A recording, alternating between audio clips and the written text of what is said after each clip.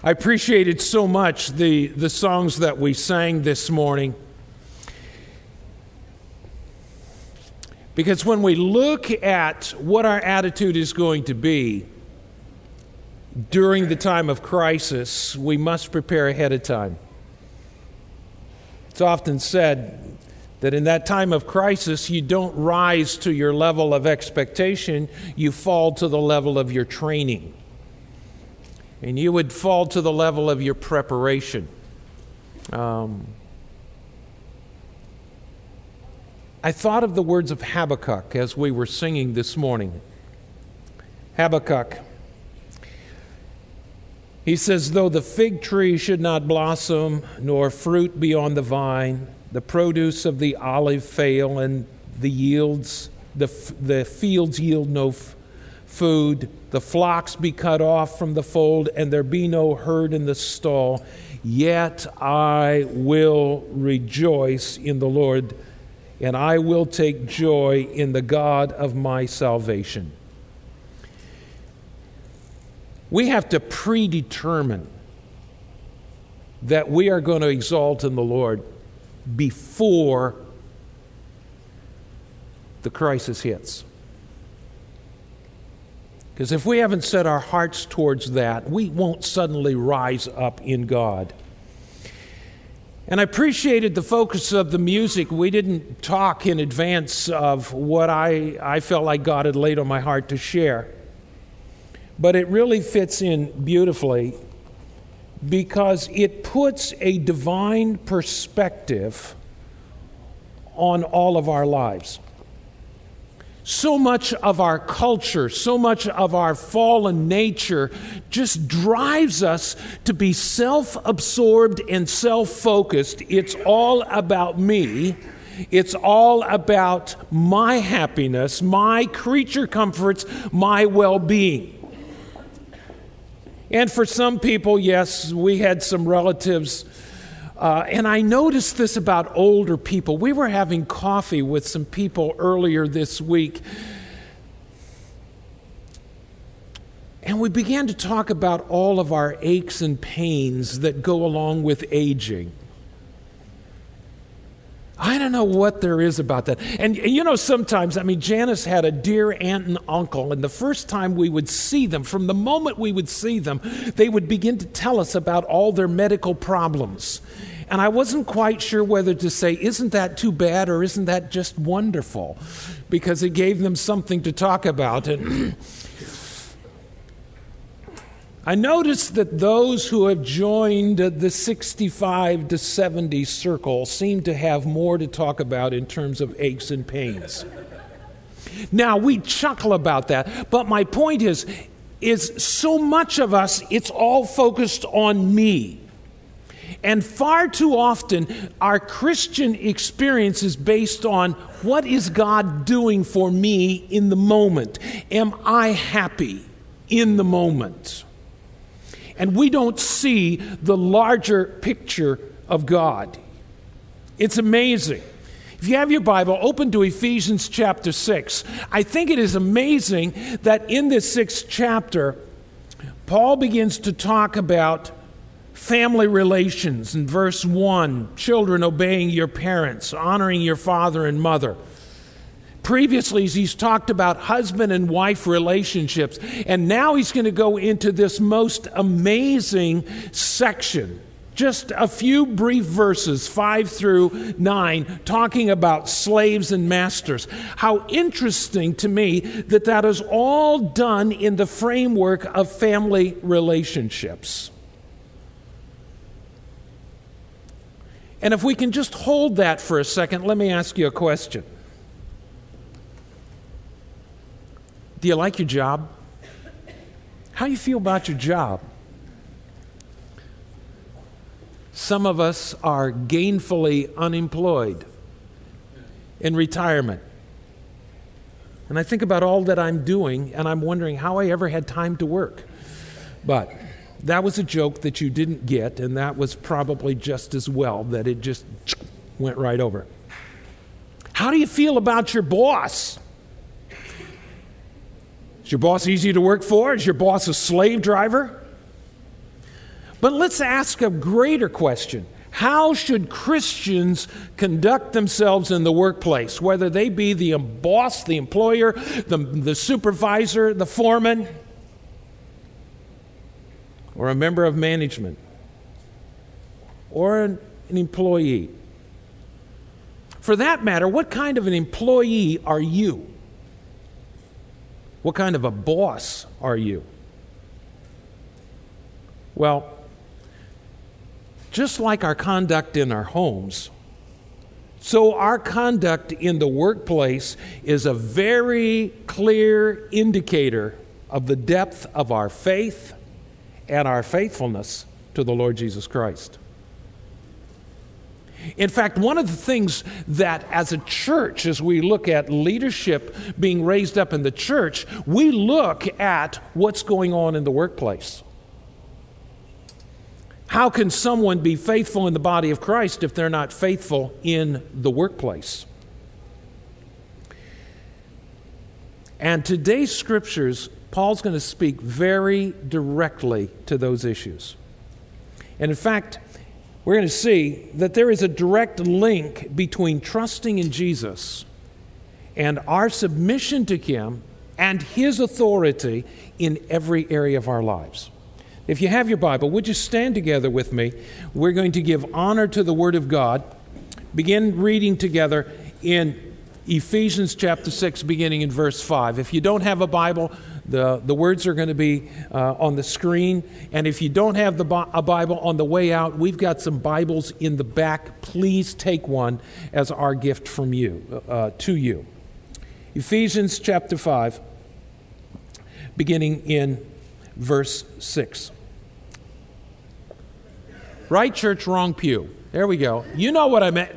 I got my mix all talked up. We're in chapter 6 and verse 5. I got confused because even in the ESV, there are differences in some of the additions. Because what I used to prepare for up front, the first word is bondservants, but in my ESV, it is slaves. Let's read together. Bondservants, obey your earthly masters with fear and trembling, with all sincere heart, as you would Christ, not by the way of eye service as men pleasers, but as bondservants of Christ, doing the will of God from the heart, rendering service with a good will as to the Lord and not to men, knowing that whatever good anyone does, this he will receive back from the Lord, whether he is a bondservant or is free. Masters, do the same to them, and stop your threatening, knowing that he is who is both their master and yours is in heaven, and there is no partiality with him.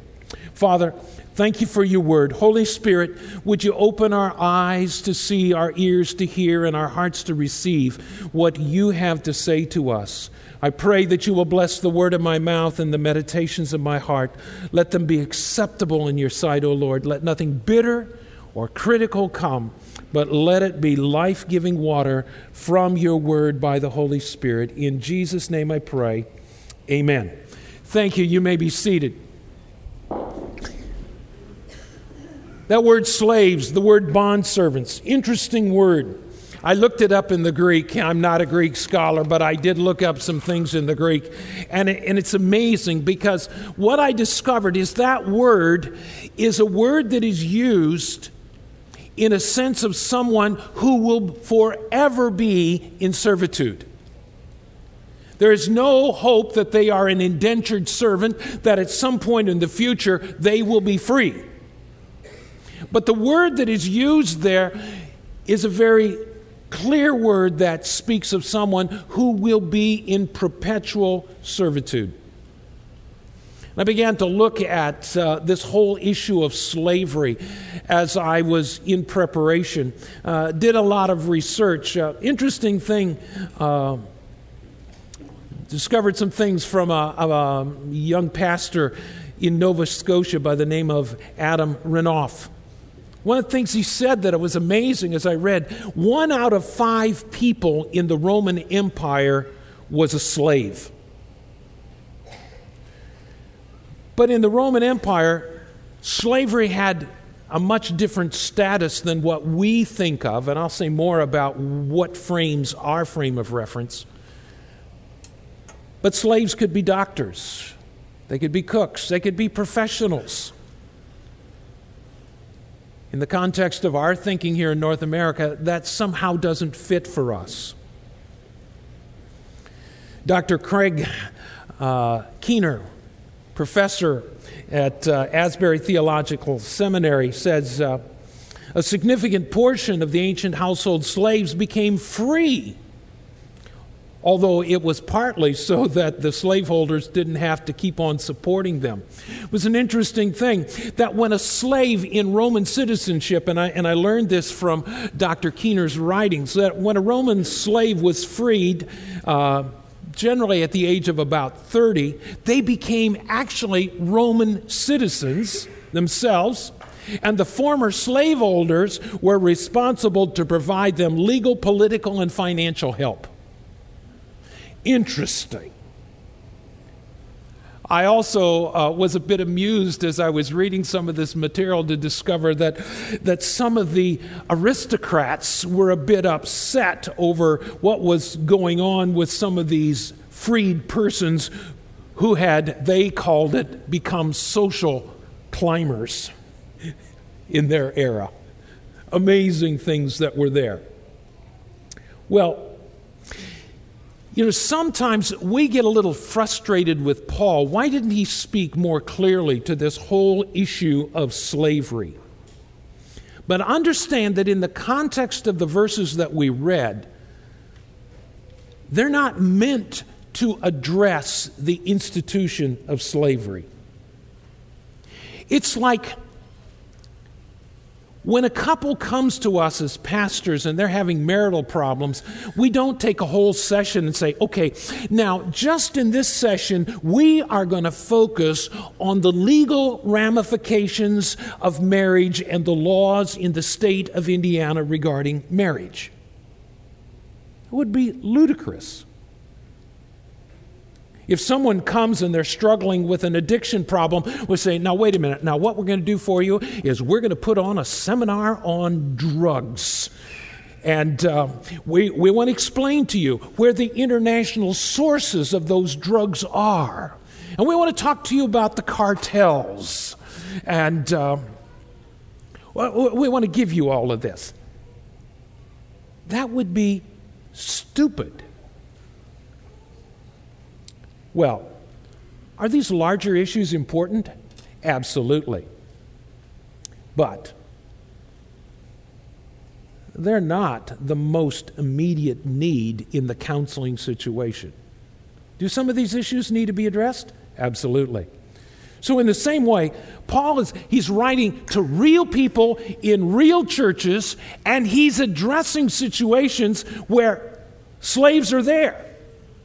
If we had the time, it would be very profitable for us to just jump into Paul's letter to Philemon. What an amazing thing that is there. He writes this letter, and in one of my study Bibles from a different translation than this, Dr. Charles Ryer talks about the fact that Philemon wasn't the only slaveholder in the church in Colossae.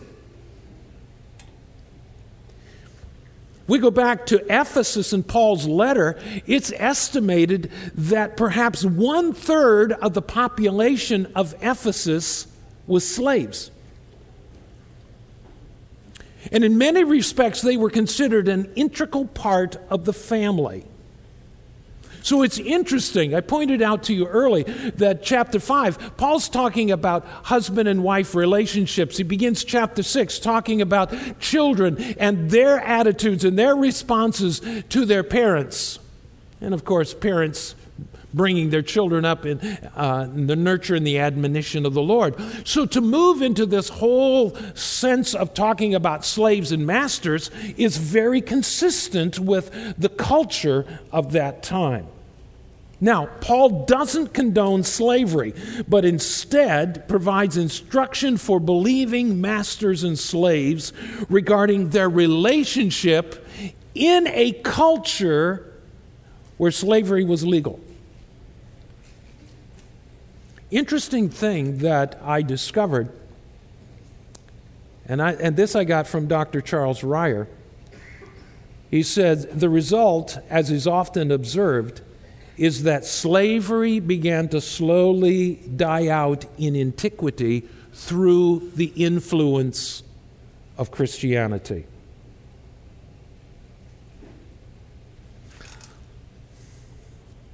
I hope we have this next note. Here's a quote from the introduction to Philemon. Listen to this. There is no doubt that it would have been difficult for the institution of slavery to survive in the atmosphere of love created by this letter. In fact, the elements of Paul's appeal found in this letter help to lay the foundation for the abolition of slavery. Now, please don't take time at this moment to go and flip over and read the introduction to the book of Philemon, the editor's notes in there, or the letter to Philemon. But it is amazing how Paul appeals to him on behalf of this runaway slave. Now, that would be great to spend time looking at that, but let me keep us focused on where we are. If we're to understand the context of what Paul is saying here to the Ephesian church, we have to understand some of the nature of what slavery was like during that time, and understand that our concept of slavery has been primarily formed by what we know from history of 150 years ago in the American Civil War. In fact, we are all painfully aware that the Civil War did not end racism in our nation. That's a tragedy. That did not resolve the issue. In fact, during the times of the civil rights movements, the Rosa Parks, the Dr. Martin Luther King Jr., and all of that went on to raise the level and raise awareness and to change America. The fact is, the problem of racism still exists, and it exists on all sides. All sides. Just yesterday morning, I was reminded again, after men's meeting, had an opportunity to talk with an individual from a very conservative brand of faith. And as he began to talk to me, the racism just began to come out of his mouth. And he didn't even realize it.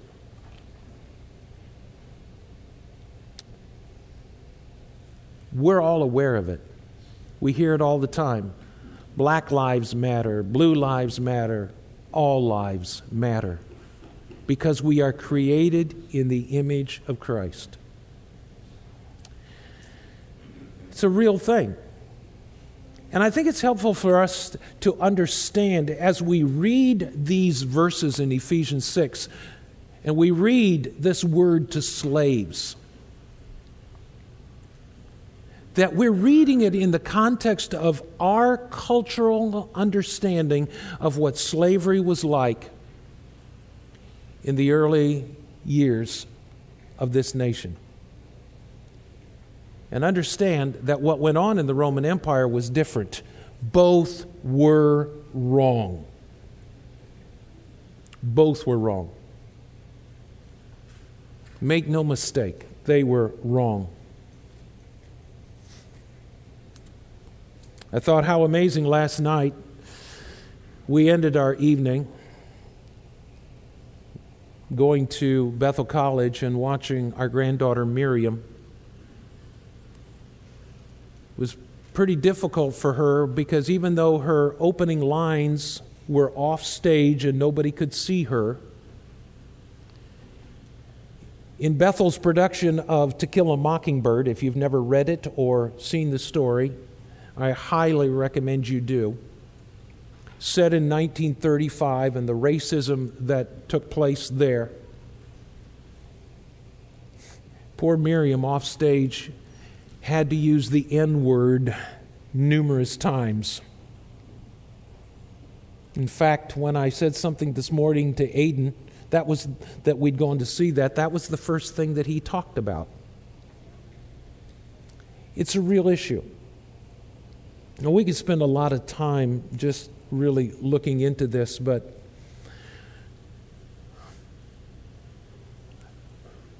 God's got a purpose and He's got a plan, and it's far beyond my station in life.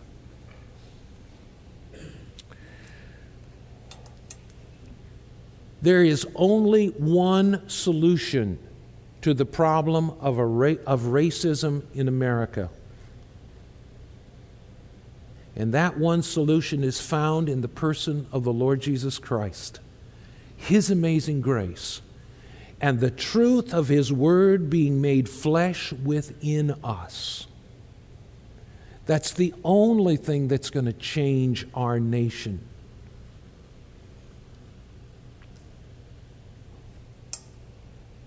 Because you see, when the grace of God becomes so alive in our hearts, we look beyond color.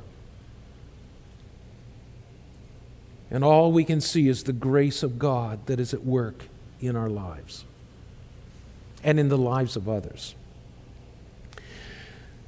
Well, the purpose of the message this morning is not on social justice.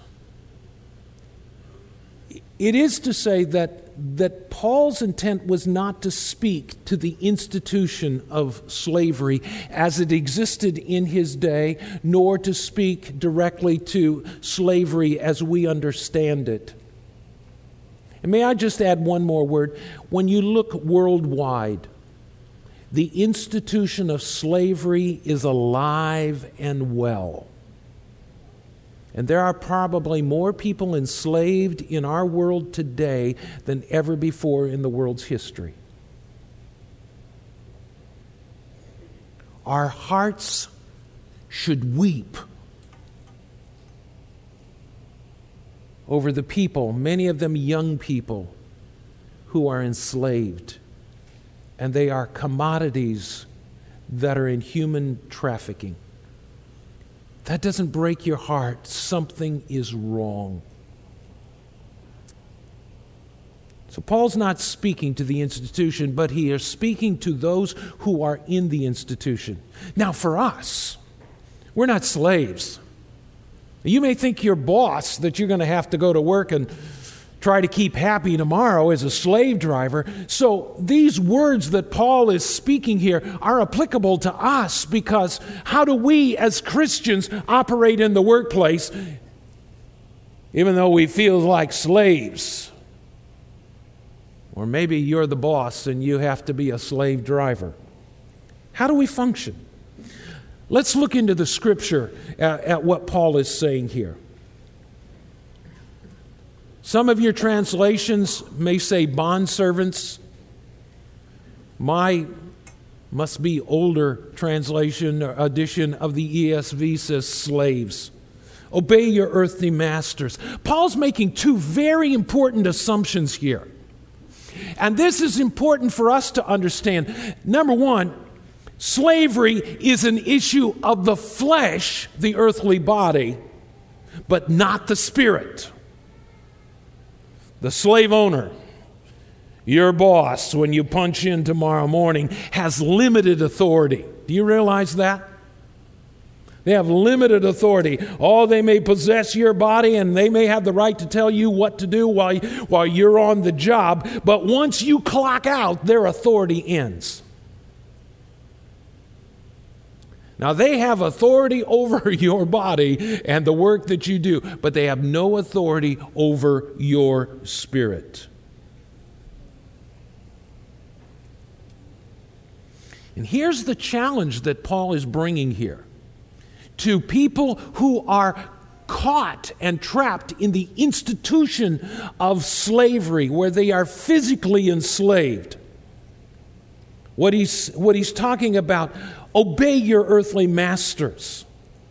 Your work ethic as a Christian slave should be distinguishable from that work ethic of an unbelieving slave or worker. If you're a believer, if you're a Christian, your performance on the job ought to be radically different from the unbeliever. One of my favorite Old Testament characters and men that I love to look at their life and preach and teach about is Joseph in the book of Genesis.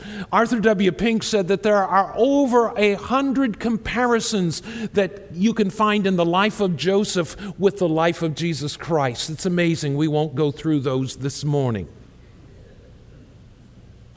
But it's amazing to me. Joseph never once complains about his servitude. We won't take the time to go through the whole thing, but I will just say this. His brothers meant to kill him, but they sold him as a slave, and that was a promotion for him. Because he's purchased by Potiphar. When he's a 17-year-old kid and we meet him for the first time, he's his father's eyes and ears, and he is a pretty irresponsible teenager. Now he's sold as a slave, and he becomes the master of Potiphar's house, chief executioner for Pharaoh. That's a little bit even beyond county prosecutor, right? Think of that. Now he's running the household. He's got more responsibility. He's falsely accused, thrown into prison, and he ends up running the prison several times, at least twice, maybe 3 times. I should have looked this up in Genesis. It says that the Lord was with him and Joseph prospered. How does a slave prosper? Think about the context of that. He's got no rights at all. His master can kill him for any reason. And yet as a slave, he prospers. He's different from all of the others. Yes, the hand of the Lord was with him. But you know what? The hand of the Lord that was on Joseph is just as much on you as a believer as it was on Joseph. Now, he may have a different calling for you. God's purpose was to bring Joseph into a position where he could save his family, save Egypt, and feed the world. I don't know what God's purpose for you is, but I just know he's got you in the place he wants you to be. And you may feel like a slave, you may feel like a dog, but God's got you there for a purpose, and this life is about much more than you and me as individuals. That's not in my notes, but wow. Second deception is that we're doing the will of God from our hearts. You see, Paul is looking beyond the moment. Beyond the outward acts of obedience, he's looking at the real heart attitude. How many people do you know that when the boss is around, they're like this, and yes, sir, and when they're going, doesn't take long to see what the real heart attitude is there. See, when the heart is right, the result is obedience and faithful service, whatever the master sees or doesn't see. I love to tell the story about the first time Janice and I were in Malaysia. It was just a chaotic thing. There were to be people picking us up at the airport, and the airport's about, 45 minutes. It's a long way from the airport into downtown Kuala Lumpur, Malaysia. And we got there, and there was nobody there to meet us. And we are dumb Americans who don't know how to speak the language. We didn't know where we were to be. It was a long, chaotic thing. Finally, after an hour or so and a couple of panicked phone calls, they came and got us. Frankly, they had forgotten. And they got us to where we were to be. And the next day, there was the same man was driving us around. He was working for the church that we were there for and with.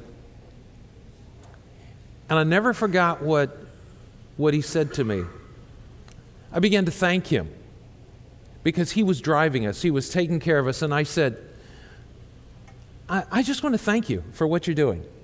We just appreciate this so much. He says, well, that's all right. I'd do it even if you didn't appreciate it, because I'm doing it unto the Lord. And I thought, my religious background, we talked about servanthood all the time, and that we want to serve. But what we didn't say is that we certainly expect you to appreciate the significance of how we've served you, or we won't do it again. Come on, you know what I'm talking about? I was so convicted because here was a man who was serving us, and he didn't care whether we appreciated it or not, because he was serving unto the Lord.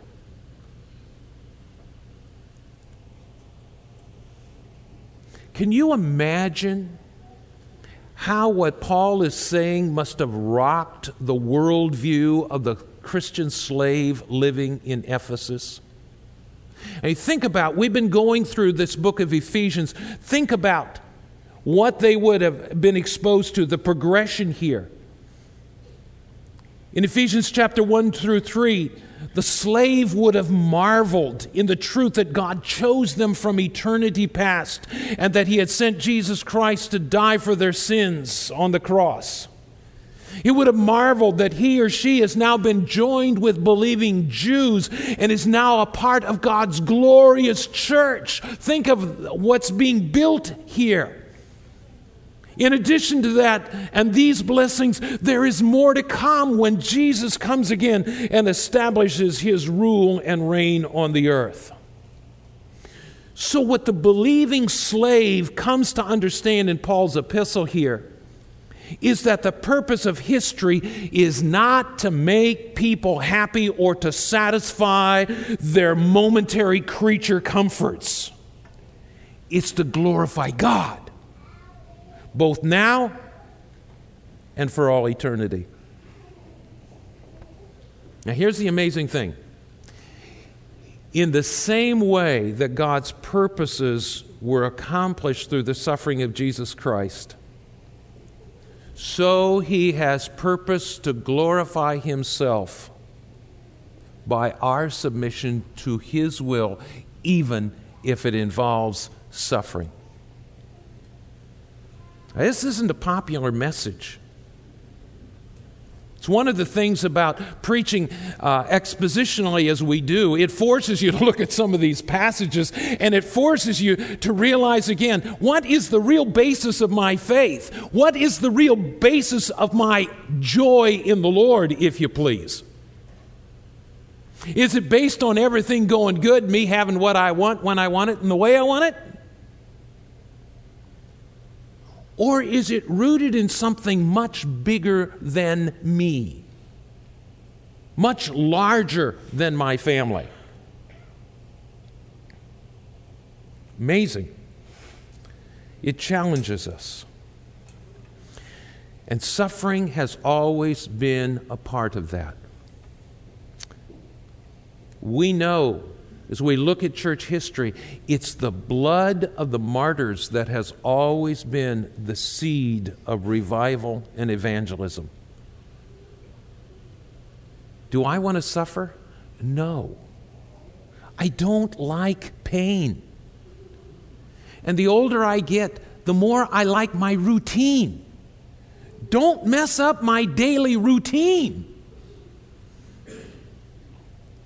You smile because you know exactly what I mean. Isn't this the way we are? But is my daily routine the basis of my joy in the Lord? It better not be, or I'm in trouble. Wow. Amazing. Here's a key that I wrote down. saints who happen to be slaves learn that his or her reward doesn't come from an earthly master, but from the heavenly master. And while the earthly master sees very little, our heavenly master sees everything, including my heart.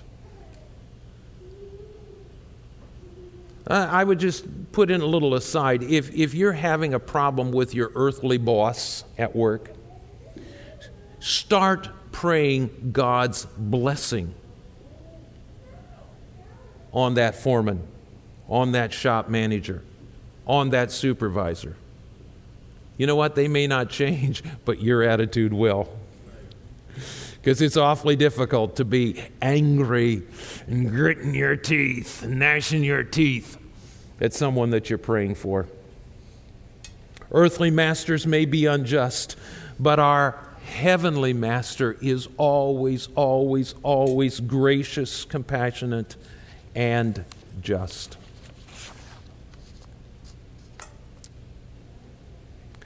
There's 3 areas that I want to give us here that really actions and attitudes that Christians should have that stand in stark contrast to unbelievers. 3 areas. The Christian slave, the Christian employee submits inwardly as well as outwardly to the earthly authority that God has allowed in their life. Second, the Christian obeys his or her earthly master as an expression of submission to the Lord Jesus Christ. And third, the Christian slave looks to his or her heavenly master for their reward, which is eternal and may not necessarily come in this life. I found this. I thought this was just amazing. It said the Christian slave lives by faith. His conduct is energized by the Holy Spirit who works within him to the glory of God. Can we say that tomorrow morning when you punch in at dark 100?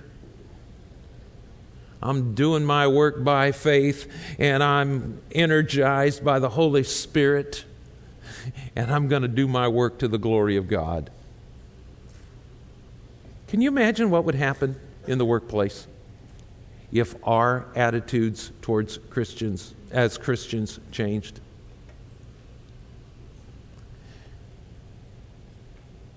And I think one of the most sobering questions we have to ask ourselves as people that I work with know I'm a Christian, can they see a difference in my life and in my work that's different from unbelievers? Well, let's talk about the masters, because Paul speaks to them. And he says, verse 9, he says, do the same to them. Stop your threatening, knowing that he who is both their master and yours in heaven, and that there's no partiality with him. Now, I want you to think about what Paul is not saying here. Interesting. In fact, nowhere in Scripture are you going to read a verse that says, therefore the Lord says, sell and free all your slaves. He wouldn't say sell them. But you don't find anywhere in Scripture where masters are told to free all of their slaves. Interesting thing. Instead, masters are told to submit themselves to God and understand that just like their slaves, they serve a heavenly master.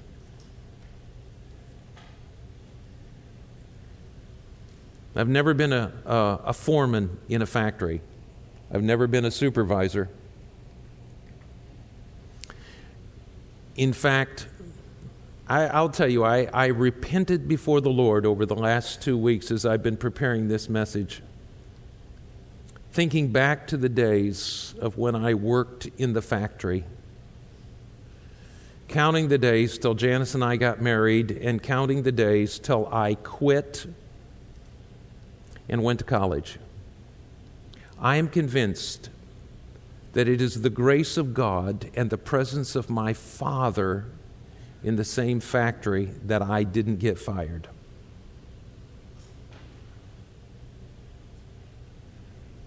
I hated working in the factory, I will tell you that. That's a story for another day.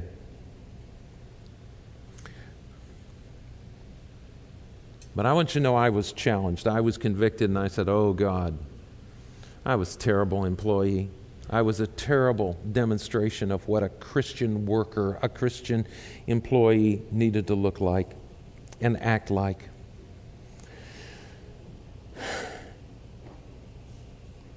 Can you imagine how differently slavery might have looked in the Roman Empire or in the United States in the early to mid 1800s if every slave owner used their position to bless the slaves that were entrusted to them?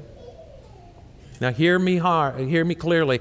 Not for a moment am I justifying the institution of slavery. But just imagine how differently things would have been. If you haven't read the book Uncle Tom's Cabin, I highly recommend that to you. And I love the one line where the relative from the north comes to visit the relatives in the south who are slave owners. And the relatives from the north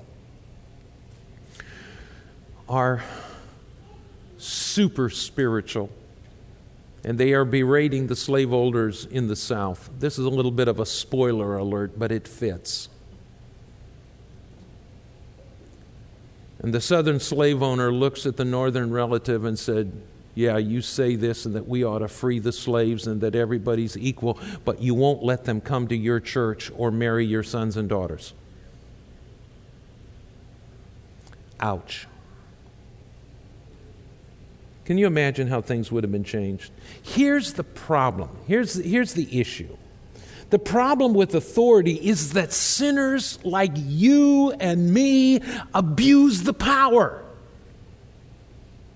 We use it for selfish gain, and we do it at others' expense so that we can feel better about ourselves or for our profit. But the point is, no matter who we are, master, slave, husband, wife, parent, or child, we as believers are all slaves of Christ, called to submit ourselves one to another in the fear of Christ. That's in Ephesians 5:21.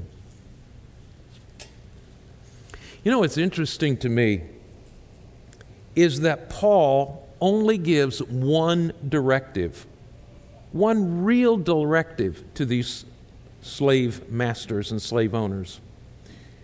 He said, stop the threatening. Now, just like Christian slaves were to serve in a different manner from unbelieving slaves, so Christian masters were to rule in a way that was in sharp contrast to unbelieving masters. Why? Because the master is every bit as much a slave to Christ as his slave or as his employee. And just as the Christian slave obeys his earthly master, looking for God's eternal reward, so the slave master fulfills his obligations to his slaves, knowing that he will ultimately give an account to the heavenly master. And the directive is stop the threatening. And see, threats are based in fear. That's the motive. While the Christian leader motivates through grace that produces gratitude and respect in the hearts of the ones that work for Him or serve Him. It's the mercy and the grace of our Heavenly Father that really ignites something in our hearts and the desire to please Him in all that we do and say. If you're a boss, what are you doing to inspire respect, admiration, a willingness of those who work for you to serve? Well, let's see if we can't begin to wrap this up, because this gets uncomfortable for us, and yet it's profitable for us because it's right where we live. It's right where we work. Our submission, our service, no matter who we are, is not motivated out of a sense of obligation. It's rooted in relationship. And for us as a Christian, the Bible says that we love Him because He first loved us. Our service to Christ, which is reflected in our service in the workplace, is rooted in a love relationship with the Creator God of the universe, who loved us and gave Himself for us. I want to read a quote by Pastor Bob Duffenbaugh. Pastors a community Bible church in Richardson, Texas, and I'm not even sure where Richardson, Texas is, but I found this and it really spoke to me. He said speaking of Paul, doesn't tell them, the slaves, to rebel. He tells them to be Christian where they are. The great message of Christianity to every man is that it is where God has set us that we must live out the Christian life. Circumstances may be all against us, but that only makes the challenge greater. Christianity does not offer us escape from circumstances. It offers us conquest of the circumstances. I like that. Worship team, if you will come. So I was reading over things earlier this morning. I was reminded of the words of Jesus. Matthew chapter 5, verse 16. Jesus says, "Let your light so shine before men that they may see your good works and glorify your Father who is in heaven." I will tell you that as I share some of these things this morning, I come from a tradition, a church tradition, where we said, well, we don't have to talk about our faith, we live it and they see it in our lives. And we use that as an excuse never to talk to anybody about Jesus. The last week and a half has had a profound impact upon me again, because I ended up working 3 accidents. One was a fatal. And you realize how quickly life is gone. And that people are stepping into a Christless eternity. And if we ever get numb to that fact, shame on us, God help us, that we become numb to the fact that people are going to spend an eternity in hell. Well, in the tradition that I grew up in, we said, well, we don't need to verbalize our faith, we just live it. And there's truth that we need to live it. But there's also truth that we need to talk about it. But I am convinced that the foundation that I can stand upon to speak into someone's life is how I have lived out my faith. That opens the door. Living out my faith is not the end in itself. Are you following me? That's the means to the end. And it's a reflection of the reality of what I have and what I am experiencing in Christ Jesus. So whether I'm slave or whether I'm free, whatever my circumstance in life, God has put me there so that He may put His glory on display in my life and through my life, seen by my conduct and by my attitude in the midst of it. That becomes a challenge. Are you following me? I can tell by looking at your faces. The Holy Spirit is speaking some things really deep to our hearts. For some of you, as you think about an employer or a boss, that face is right there in your mind, that name, that incident, that something that has happened, it's right there.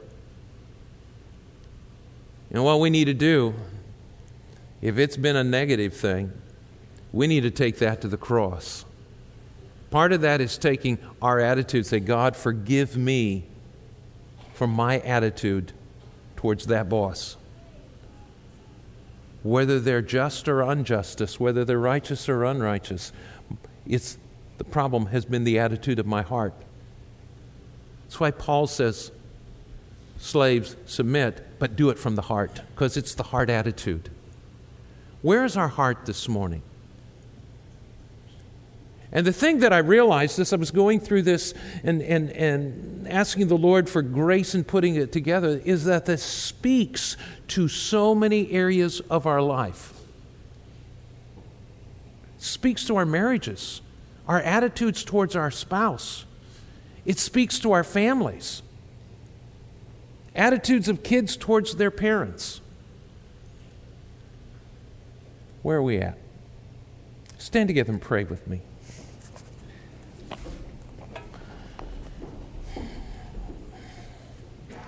Holy Spirit, I am so profoundly aware that we are totally dependent upon You to take Your word, to make it alive and flesh within us, and to make it practical in our lives. We can sit in church and we can hear Your word, we can read Your Bible, and we go, yes, with our heads, but our hearts are somewhere else. And then to live that out, well, that's another thing as well. Lord, we want to do what You said, that we let our light so shine before men that they may see our good works and not glorify us, but glorify You because of Your work within us. Lord, for some of us this morning, we're thinking about people that we work with, that we work for, and they're hard to work for.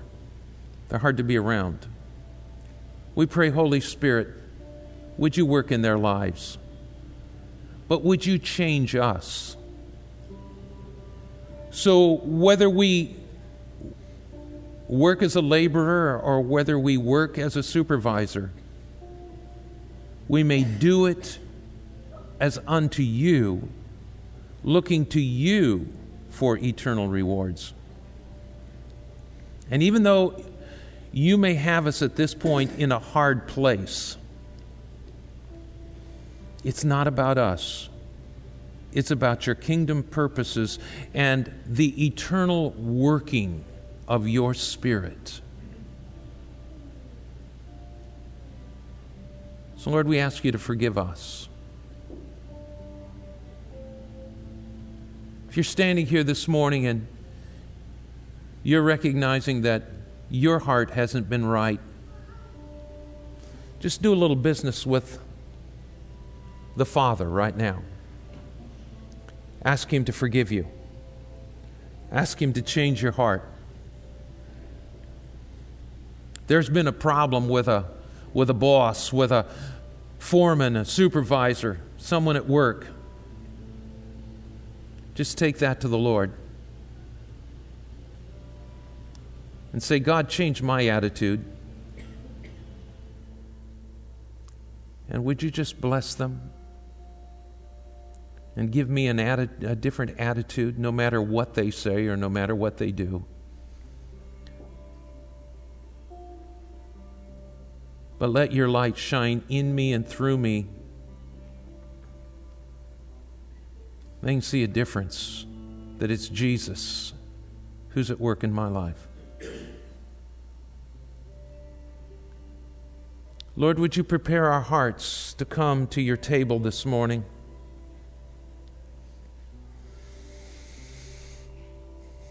As we prepare to take of the bread and of the cup, we're reminded that it was through suffering, through abuse, through mistreatment and misunderstanding that our salvation was accomplished. And we're so thankful for the example of Jesus, who understood that his suffering was much greater than himself, and it wasn't about him. Though the suffering was real, it was about your eternal purposes.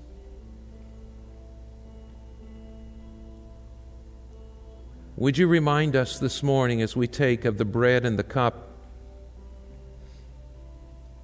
that the circumstances that we find ourselves in today is much bigger than you, than us. It's about you and you putting your purposes, your glory on display through us, your children. So worship team begins to lead us, so I invite you to come. If you're a believer, we welcome you to share with us in communion this morning. There's wine here on my right, grape juice on my left. Come to whichever side your conscience would direct you. Take of the elements, return, and we will take of the elements together. So worship leaders, lead us and come as they sing, beginning in the front.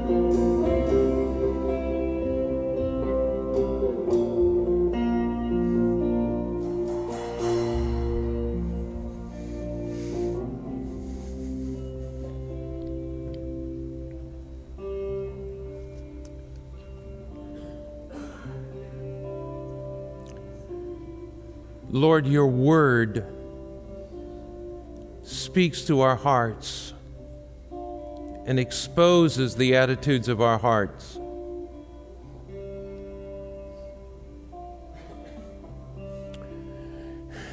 It opens our eyes to see how miserably we fall short of your glory.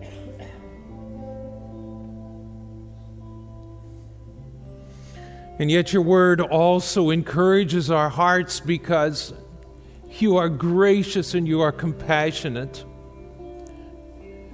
And oh, your amazing grace. Lord, thank you. Thank you for showing us how much we need you. Thank you for showing us those areas of our lives where we need your Spirit to work in us so that we can rightly reflect your nature and character. We thank you, Lord Jesus, for your example of suffering and sacrifice for our salvation. All of this reminds us of the amazing grace that has been extended to us. We're not going to wallow in self-pity over our shortcomings and failures as bosses and employees, as husbands and wives, as fathers and mothers and as kids. We could just beat ourselves down over that. But we're going to exalt in Christ our Savior, knowing that the same Spirit that raised Christ from the dead dwells in our hearts by faith. And as we eat of the bread and we drink of the cup, we remember that and we say, "Oh, Holy Spirit, out of our deadness bring life and the power of the resurrection, that we may live our lives for your glory. Live and communicate in such a way that people will see our good works and not glorify us, but glorify our Father who is in heaven and be drawn to that same salvation that we so enjoy." So as we eat and drink together, let there be a renewing of our hearts and a strengthening of our faith and a working of your Spirit in us and through us for your glory. Let's eat and drink together.